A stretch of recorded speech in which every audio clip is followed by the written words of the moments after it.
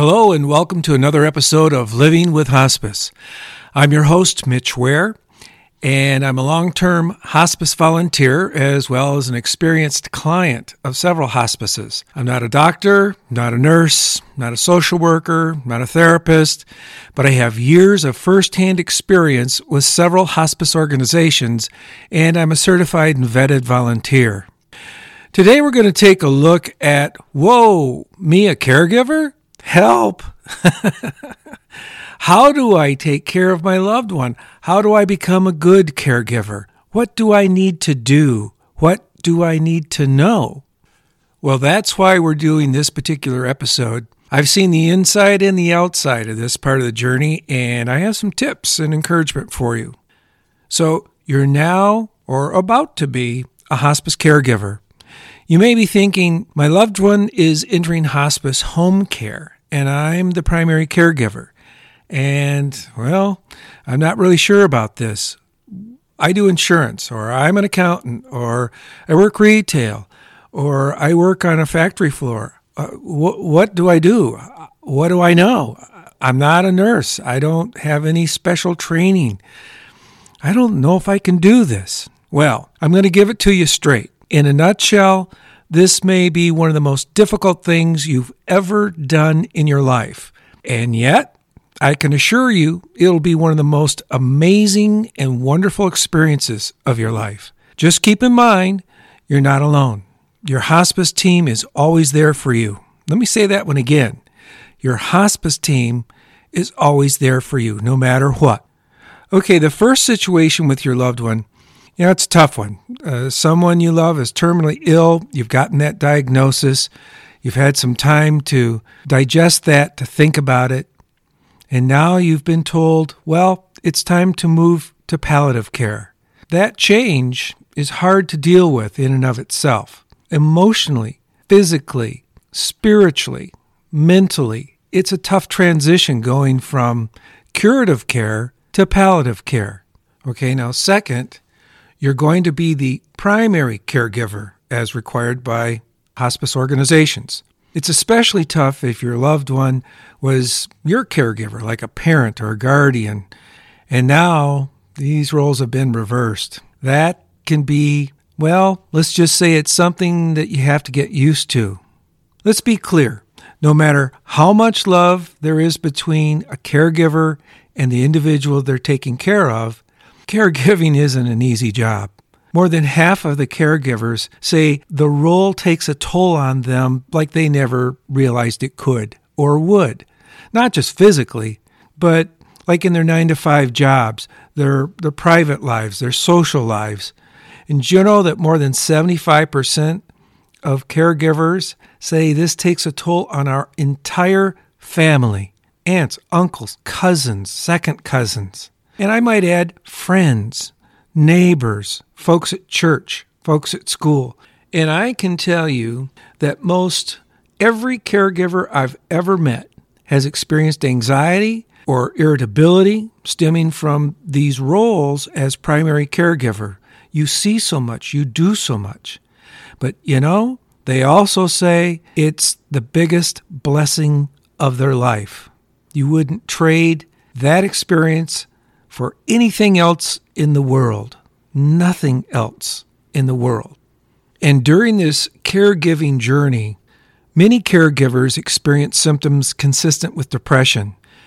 Sometimes you feel overwhelmed, and many caregivers forget to take time for themselves. Ultimately, what that leads up to is what we call caregiver burnout. And caregiver burnout is hard to predict because no two caregiving people, their personalities or situations are the same. But if I had to bet my last ice cream cone of the summer on this, I would say if you're going to be a caregiver, you're probably going to have some personal episodes of feeling down, feeling overwhelmed, and feeling depressed. I've witnessed this in many homes. I've seen it firsthand, and I have been hands-on with this in my own personal experience. Let's take a quick look at some of the things, some of the tasks that we need to accomplish as caregivers. In my experience with my son, I had to assist with personal care. And as his disease progressed, that means I had to help him with bathing and grooming and dressing and toileting and exercise. Ever try to hold a 205-pound man up in the shower? Or even try to help someone get dressed that can't help themselves? It's not easy. I also had to prepare food, which not only meant cooking, but grocery shopping as well. I did housekeeping, I did laundry, I ran errands, and so did my wife. Then there is general health care. That means you have to oversee medication and prescription usage. With hospice, it's imperative that you journal all of those things, the dosage, the time of day, the meals, the snacks, the toilet usage, everything has to be journaled. In your case, your loved one may be somewhat mobile and might only need help with, exercise, like maybe getting outside and jogging or fast walking, or maybe just taking a stroll. It is part of our responsibilities as caregivers to guide and encourage our loved ones through these forms of exercises. I also had to provide mobility assistance. That's helping with getting my son out of the car and in and out of a wheelchair. And as mentioned before, in and out of the shower. Even though we had a shower chair, I still had to help him get in there and get into it and then help him get out. I'm a strong guy, but many caregivers aren't that way. So you may need to get some assistance from hospice. They have equipment that they can make available to you at absolutely no cost to you. Or maybe there's a friend that can come in and help you with some of these tasks. My wife and I had to do some personal supervision with our son. That is, as Matt's condition progressed, we got to the point where he really needed us there pretty much 24/7. We found ourselves providing companionship and general supervision of routine daily activities. He had a stroke, his memory and motor functions were affected, and as you can imagine, that was pretty depressing, not only for him but for us. So, more than being a caregiver, we had to be reliable companions. Some people set up a group of family members or maybe a hospice companion visitor who are wonderful, vetted, dedicated volunteers to come over and help with this. Think about it. When you're down with a serious illness, we all need someone who can stay by us, someone we can discuss and laugh with, really someone who we can share our deepest feelings with. Being able to talk about how they feel is a really important part of comfort care. And that willingness to open up comes from trust. Trust comes with engagement. And sometimes that takes time. And that can be a challenge if you have lots to do at home or work, especially if you're raising a young family or you're starting a new job. However, the time that you give to that person that you love can make all the difference in their world and yours as well. As the hospice primary caregiver, you have to be a companion that they can rely on when it comes to every matter of life, including health, emotional, physical, and personal matters. Let's see. Some of the other duties of being a hospice caregiver are things like, well, we talked about transportation, and that means having reliable transportation, being able to drive to and from doctor appointments, and there's other activities, and of course you have to run errands, and you also have to help getting your loved one in and out of the car as well as in and out of a wheelchair. And of course at the grocery store, they have those really cool motorized scooters. There's a rumor floating around that I may have been involved in a scooter race or two with my hot rod son, Matt, when I was his caregiver. Then there's emotional support. My wife and I encouraged Matt to talk about his feelings with us. As we mentioned earlier, we're people of faith, and Matt became very close to our minister. They developed a very special friendship and bond. We needed to be the stable companion and supporter, and he came alongside us and helped provide the spiritual guidance that not only Matt, but we all needed. Matt was 28 years old when he passed away. Well, let's take a minute and talk about care for the elderly. Someone who is infirmed, it makes no difference if they're 28 or 98, they still need a lot of the same types of caregiving. Most people in hospice, by the way, are older. As we age, we become forgetful. That is just par for the course, as I'm finding out. Have you ever gone upstairs looking for something and you can't remember what it was? And then you go, well, was I going upstairs or downstairs? I mean, it happens to all of us. Some of us suffer from what's called dementia, and that's a physical, electrochemical activity in your brain. There's something physically going on up there. And in fact, many elderly people suffer from dementia. Most are not officially diagnosed, but you can see it for yourself, and it's rather obvious in those folks. Dealing with dementia can be a very daunting task. When your mom looks at you and can't remember your name, or your father thinks that you're your younger brother, or maybe a stranger coming into his room to rob him or whatever, or when you're showing grandma photos of her grandkids, yet she can't remember any of them. It's hard. It's very, very hard. And you feel lost, and you feel defenseless, and you feel heartbroken. You can't fix this for them. Your first instinct is to say, Mom, I'm your daughter Jan. Don't you remember me? And then you cry and unknowingly escalate the frustration that you both feel. Dementia is a huge topic that impacts all of us. And it's such a big topic that we're going to dedicate a whole episode to it. We may even bring in a special guest to discuss your questions and have a general discussion about what it is, how it occurs, how should we respond to it, how can we be the best caregivers that we can be so that our loved one can have the best life that they can possibly have. By the way, you can send us questions about that or anything else hospice-related at livingwithhospice@gmail.com. That's livingwithhospice, all one word, @gmail.com. When you send us your questions or comments in the email provided, we might just discuss your comment or question in a future episode.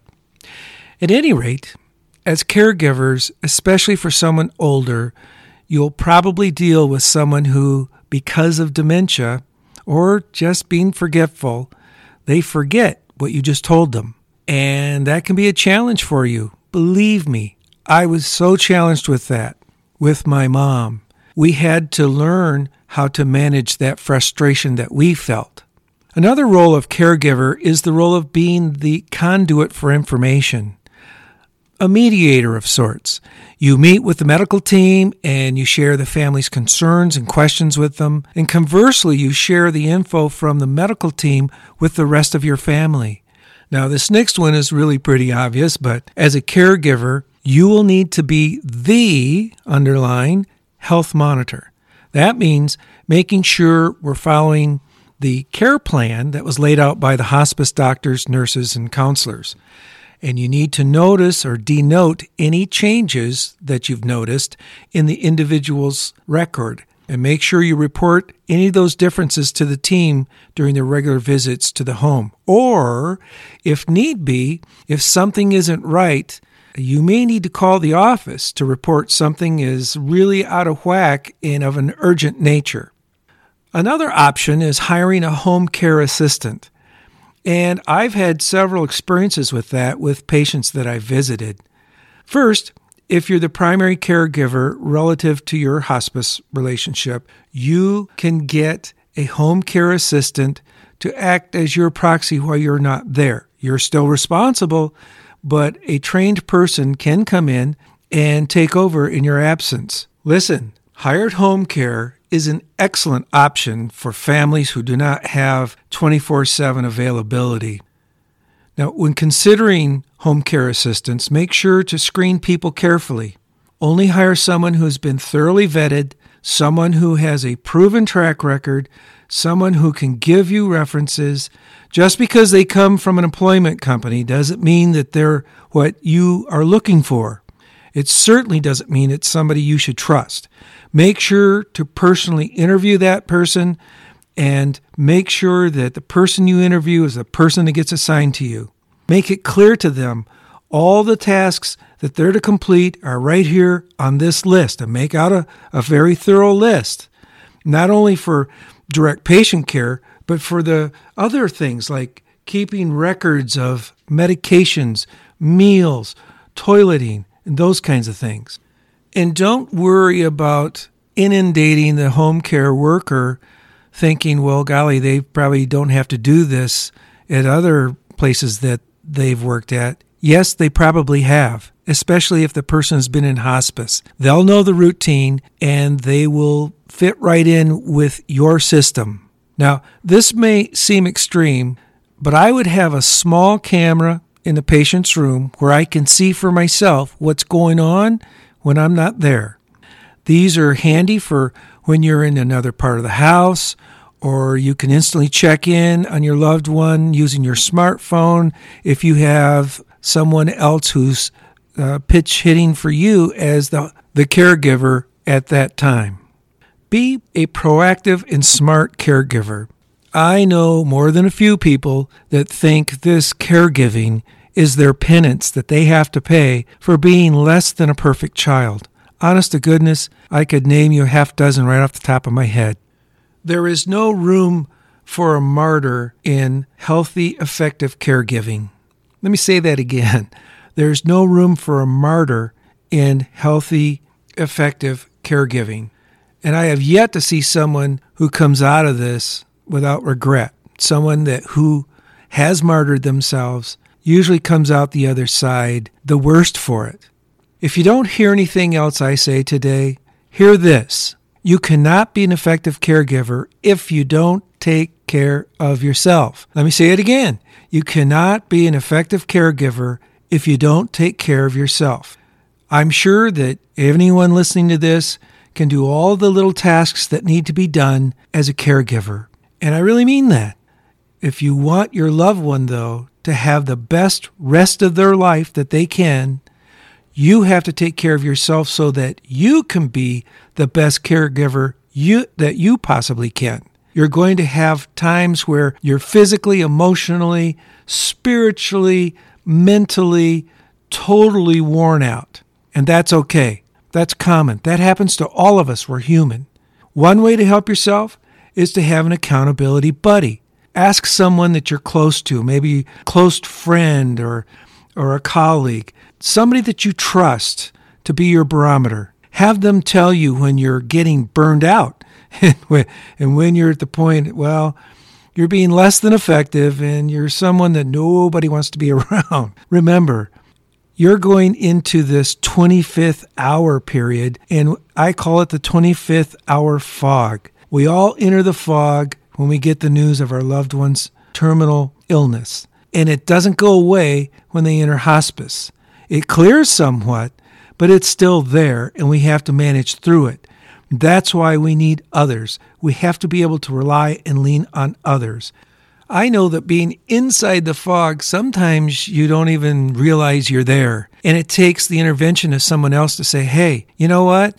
You look worn out. Let me stay this afternoon and you go sleep, or you go golf, or you go to the spa, or you go have some quiet time, whatever. Get someone in your life that can help be your barometer, and then listen to them.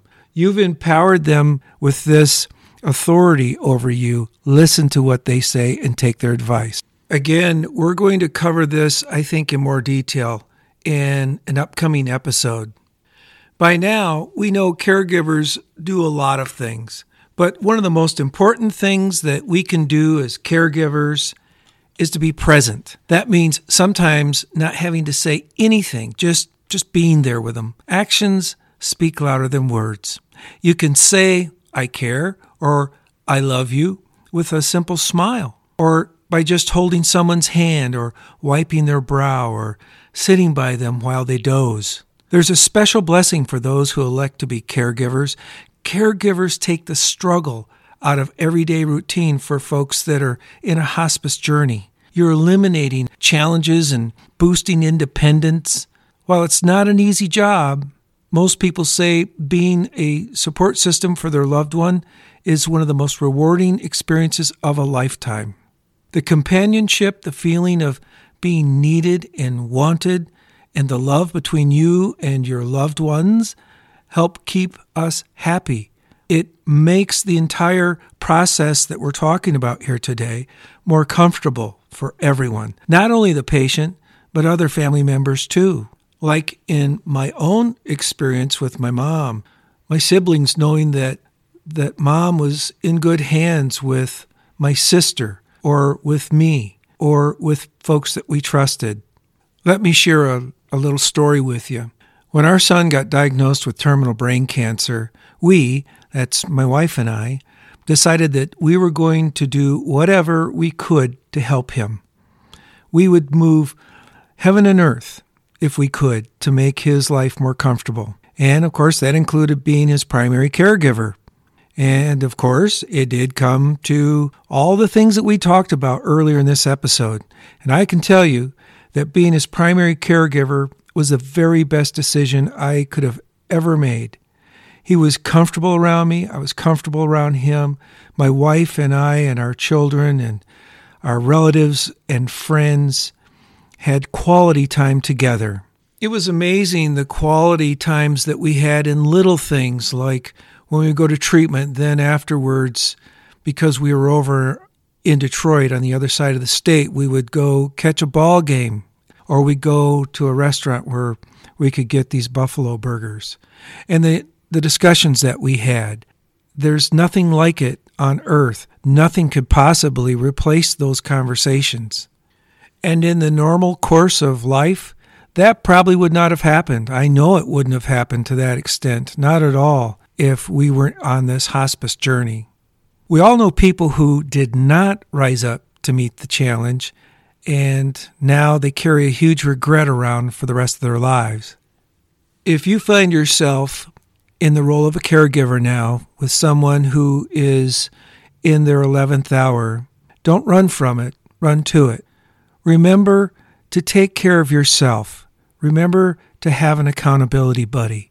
Remember to find time to just be present, to be there with that person, to engage with them. And I promise you, this will be one of the most rewarding experiences of your entire life. Our next episode, we're going to take a look at sharing music on this journey. You're not going to want to miss that one. I've got some pretty interesting stories to share with you. As always, thanks for spending your time with me today. If you'd like to share a comment or a question about this podcast, please drop us a note at livingwithhospice@gmail.com. That's livingwithhospice, all one word, @gmail.com. Next time, we'll have the whole gang with us. I'm sure Chloe will be here. Charlie, the neighborhood mayor, will be here. And, of course, Cosmo Kramer, the silly dog. Until then, this is Mitch Ware saying, have a blessed day.